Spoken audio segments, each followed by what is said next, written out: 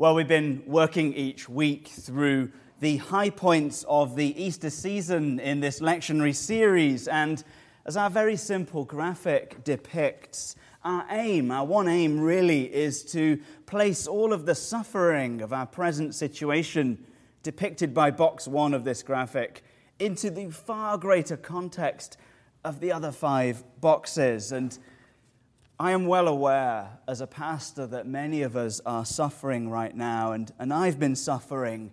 Here is the risk with it. Here is the risk with suffering. We focus on it. When we suffer, we focus on it. Humans, I believe, are unique in not only suffering, but suffering the suffering. We look at our own suffering, we say, hang on, why am I in pain? Why am I suffering? Why is my neighbor okay and I'm not? Or we suffer the anticipation of suffering. What if I suffer? What if I get it? What if it comes to my family and into my house and into my town? Why me? What if I am next? As we do this, as we focus on the suffering and suffer the suffering, we get led into making a very simple mistake. We start to think that if only this one thing would go away, then we'd be okay. Well, it wouldn't be. It would be better not to have a global pandemic, I freely admit, but it would not be globally perfect if it were to go away. Ultimately, a return to health is not our hope, and the economy is not our hope, and freedom of movement, not our hope. A vaccine, a test, a ventilator, not our hope. A specific date in the calendar where the governor's colour goes from yellow to green, not our hope. Or when he goes from red to blue or blue to red or whatever it is that you wish to happen, not our hope. None of these things are our hope. There is in fact nothing in this world capable of furnishing us with any hope at all. We are broken people trying to fix a broken place with broken tools, and we cannot. Real hope may only come from somewhere perfect, somewhere else, something above. And in Mark chapter 16, box number 4 on the graphic, we discover that is where Jesus is. Now, before we dig in, if you have Mark open in front of you, and you look at Mark 16, and you look to the little gap between verses 8 and 9, you'll see what amounts to a sort of biblical caveat or footnote or something like that, a disclaimer maybe. You'll see it says something like mine does, which is, some of the earliest manuscripts do not include chapter 16, verses 9 to 20. Let me explain. When a letter like this was written, if it was any good, it would circulate, and people would copy the letter. And if it was really good, they would copy the copies as well. And we have substantially more manuscripts, early documents of the New Testament than we do of anything else from antiquity like it. And as we look at these copies and the copies of copies and we compare them, we start to see some little variances in them. And some of the very earliest manuscripts of Mark do not have the verses that we're looking at today. And some scholars, they look at it in detail as well, and they notice that the language of these last few verses is subtly different as well. So we don't know if someone added to Mark, or if Mark himself may have added to it at a later date, but we do not think that this bit was written by him at the time. If that worries you, let me make it worse. There are several books of the Bible that do this. There are several books of the Bible that were written by more than one person or compiled by one person using things from around the world at the time. And they were written perhaps at different dates. There are some books of the Bible written by one person, but then, amended by the same person at a later date. And whether Mark wrote this or not, and whether he wrote it at the time or not, it doesn't matter. God wrote this. 2 Timothy 3:16, or for those watching in England, 2 Timothy 3:16 says, all Scripture is breathed out by God and profitable for teaching. That same breath of God that pours life into the disciples, pours life into his lively word. By grace, God involved broken human creatures in the authorship of Holy Scripture, but ultimately this book, the canon of this book, is exactly the word that God wanted us to have. The scrutiny that this has gone through is incredible.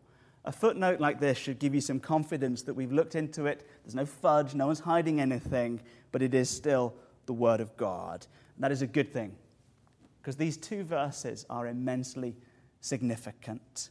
Let's look at them. Mark 16, verse 19. So then, the Lord Jesus, after he had spoken to them, was taken up into heaven and sat down at the right hand of God. Well, for such an important verse, covering such an important topic, with such a strong disclaimer in capital letters, does anyone else think, like me and like Ben, that this verse is just a little bit prosaic, dull, succinct, ordinary? Bit of an anticlimax, maybe? It takes many parents longer to explain to their kids how to go up to bed than it takes Mark to explain how Jesus went up into heaven. You go up the stairs, run the shower, get a towel, take off your clothes, get into the shower. Once inside the shower, shower. Use soap on your feet, both of your feet. Get out of the shower, get dry, using the towel to get dry. Then get into bed, and once in the bed, sleep in it. Half an hour later, you go up the stairs to check on how things are going because there's a scurry of activity as they hear footsteps on the stairs. What are you doing? You say. Sorry, Dad. What I thought you said was take off your clothes, run the shower till it goes cold, whistle, and then run into a doorknob and knock yourself out the minute you hear footsteps on the stairs. The very matter-of-fact way in which Mark 16:19 is written, I think, just goes to show how used to the miraculous the disciples have become. That this enormous moment receives no fanfare and gets fewer words than my nighttime instructions. They're just clearly used to crazy stuff happening, aren't they? This is an astonishing event. Don't just gloss over this and go, yeah. This is absolutely mind-bendingly astonishing. A previously dead man ascends into heaven alive. That this could receive so little fanfare is itself astonishing. This is the same Jesus who hung on a cross, the same Jesus who rose from a grave. He now sits on the throne of God in heaven. As Bishop Jim said to us last year at a clergy conference, just think about the mechanics of this for a moment, if you like. This is not some wisp going up into heaven, leaving a corpse on the ground. That's the theology of Disney. That's not actually truth. This is physical. God cares about the physical. God redeems the physical. God retains the physical and takes the physical into his throne room. Look at the verbs, if you don't believe me. Look at the prepositions. These are physical verbs, physical prepositions that are used to make the point. Taken up, sat down. Very physical words. There is now human flesh in heaven doing stuff. There's a man on the throne of God. Human flesh that took on sin is in heaven. Human flesh that became so riddled with sin that it had to be killed and judged is now sitting in heaven. Flesh that was more sinful than any human flesh has ever been because he took it all on himself is now in heaven. Not his sin, mine and yours and everyone's is now enthroned. Flesh that is fully human. Flesh that bears all the marks of the cross, bears none of the shame. It is glorified and enthroned. And we know he is still flesh because he rose from the dead. And we know from this series that he appeared to Thomas and he says, look, you can see, you can touch, You can put your finger inside and feel the flesh. We know that he's still God because the risen God defies the laws of nature. Of course he defies the laws of nature. They're his laws. He sustains these laws and he controls these laws. And defying the laws of physics and nature and appearing to the disciples in a locked room, he breathes on them of all things the Holy Spirit. Fully man, you can touch him. Fully God, he breathes life as only God can do. These are his laws. He transcends them. It is his body. He takes it into heaven. And he's not just slinked back into heaven. He's not scraped in. He's not still tainted by sin. He's not still shamed by the cross. He is wounded, but he is glorified by those wounds because he has taken on sin and defeated it and taken that victory into heaven. The incarnation is not just like a whatever. It's not a pretty story for Christmas, all right? It's not some crazy Vegas trip where what goes on in Jerusalem stays in Jerusalem. The sin of humankind has been vanquished. The death that our sin deserves has been destroyed, but Jesus has not been destroyed. The cross is an emblem of suffering and shame. The throne is an emblem of glory and authority and power. And Jesus is not on the cross. He's on the throne in flesh like yours. The God of grace who died for you is now enthroned for you. And he knows you. And he loves you. Someone who loves you is seated on the throne of eternity over all things. From the cross to the throne. All of this is why Hebrews chapter 4 verse 16 can say, "Let us then with confidence draw near to the throne of grace, that we may receive mercy and find grace to help in time of need." It would be insane to draw near to the throne of God without Jesus Christ. You would die without Jesus Christ because you'd be approaching it as a sinner. But in Christ Jesus, we approach it as those who've been redeemed, those for whom their sins have been paid and death has died. He's enthroned for you. Of course you can approach the throne. The throne is our hope in time of need. The throne is our hope in times of suffering. And of course it is, because look who's on it. It is your brother and your Lord, Jesus Christ. It is really astonishing that God hung on an instrument of torture and shame. It is at least equally astonishing that man sits on an emblem of power and authority. Even more astonishing when you realize that God promised hundreds of years before he did it that he would do it. Psalm 110, for example, says these words, "The Lord says to my Lord, sit at my right hand." Really confusing passage of Scripture. Jesus himself teaches on this passage of Scripture earlier in Mark's Gospel, Mark 12. And he says, well, it's me. That Lord is me. The one sitting is me. I will do this, he says. I will sit there. It is me. Sitting is a sign of authority. Jesus is saying here, I have authority to rule over the whole universe. And because Jesus died on the cross, we know what he uses that authority to do. He lays it down for you. That's why we have hope. Jesus rules with authority and he rules with grace. And then he calls us out to go and use his authority and to proclaim his grace. He calls us out, those who have found hope in a time of suffering, to spread it. Look with me next, please, at verse 20. Verse 20, describing what happens to these people who are just watching Jesus ascend. "And they went out and preached everywhere." Just everywhere. Places that had previously been unclean and unreached and undesirable are now reached by the good news of Jesus Christ. These places now become targets for grace. And I absolutely love the word preached. It's not a dry speech. Preaching is not boring. If you hear something boring, it's not preaching. Preaching is vibrant. Preaching is fiery. The Bishop J.C. Ryle, Bishop of Liverpool, once said that we should preach the fiery, fervent word of God with fire in our bellies.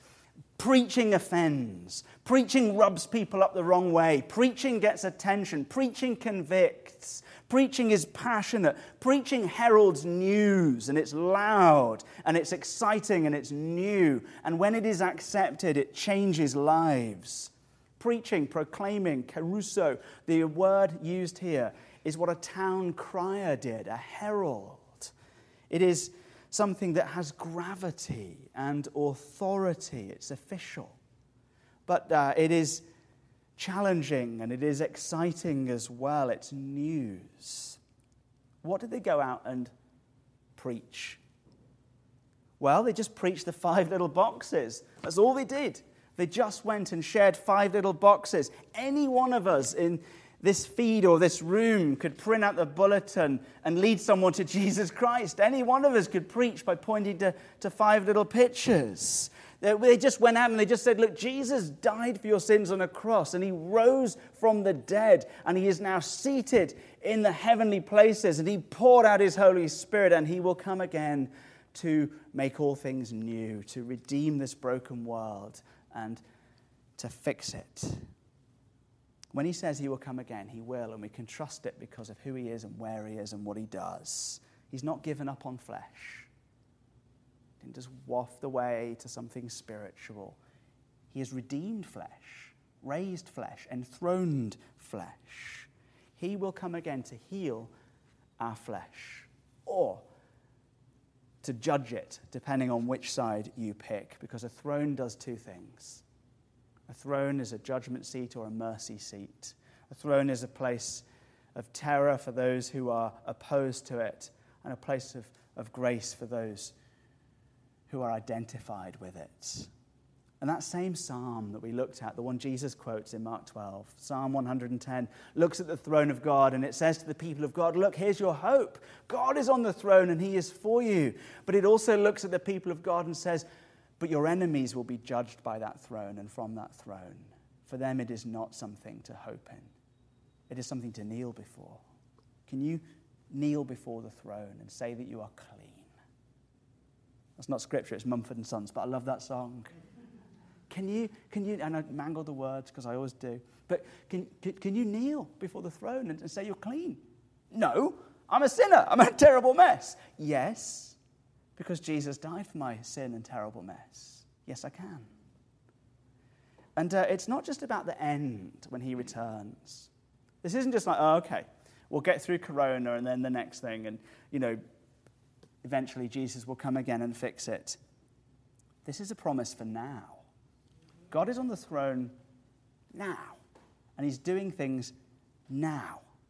Look at the disciples. Next thing they did, having brought the truth of the gospel to bear on the world around them, the 5 little boxes, the next thing they do is they start to bring the gospel to bear on box number 1. They start to speak into people's present suffering now and placing it into the context of eternity now.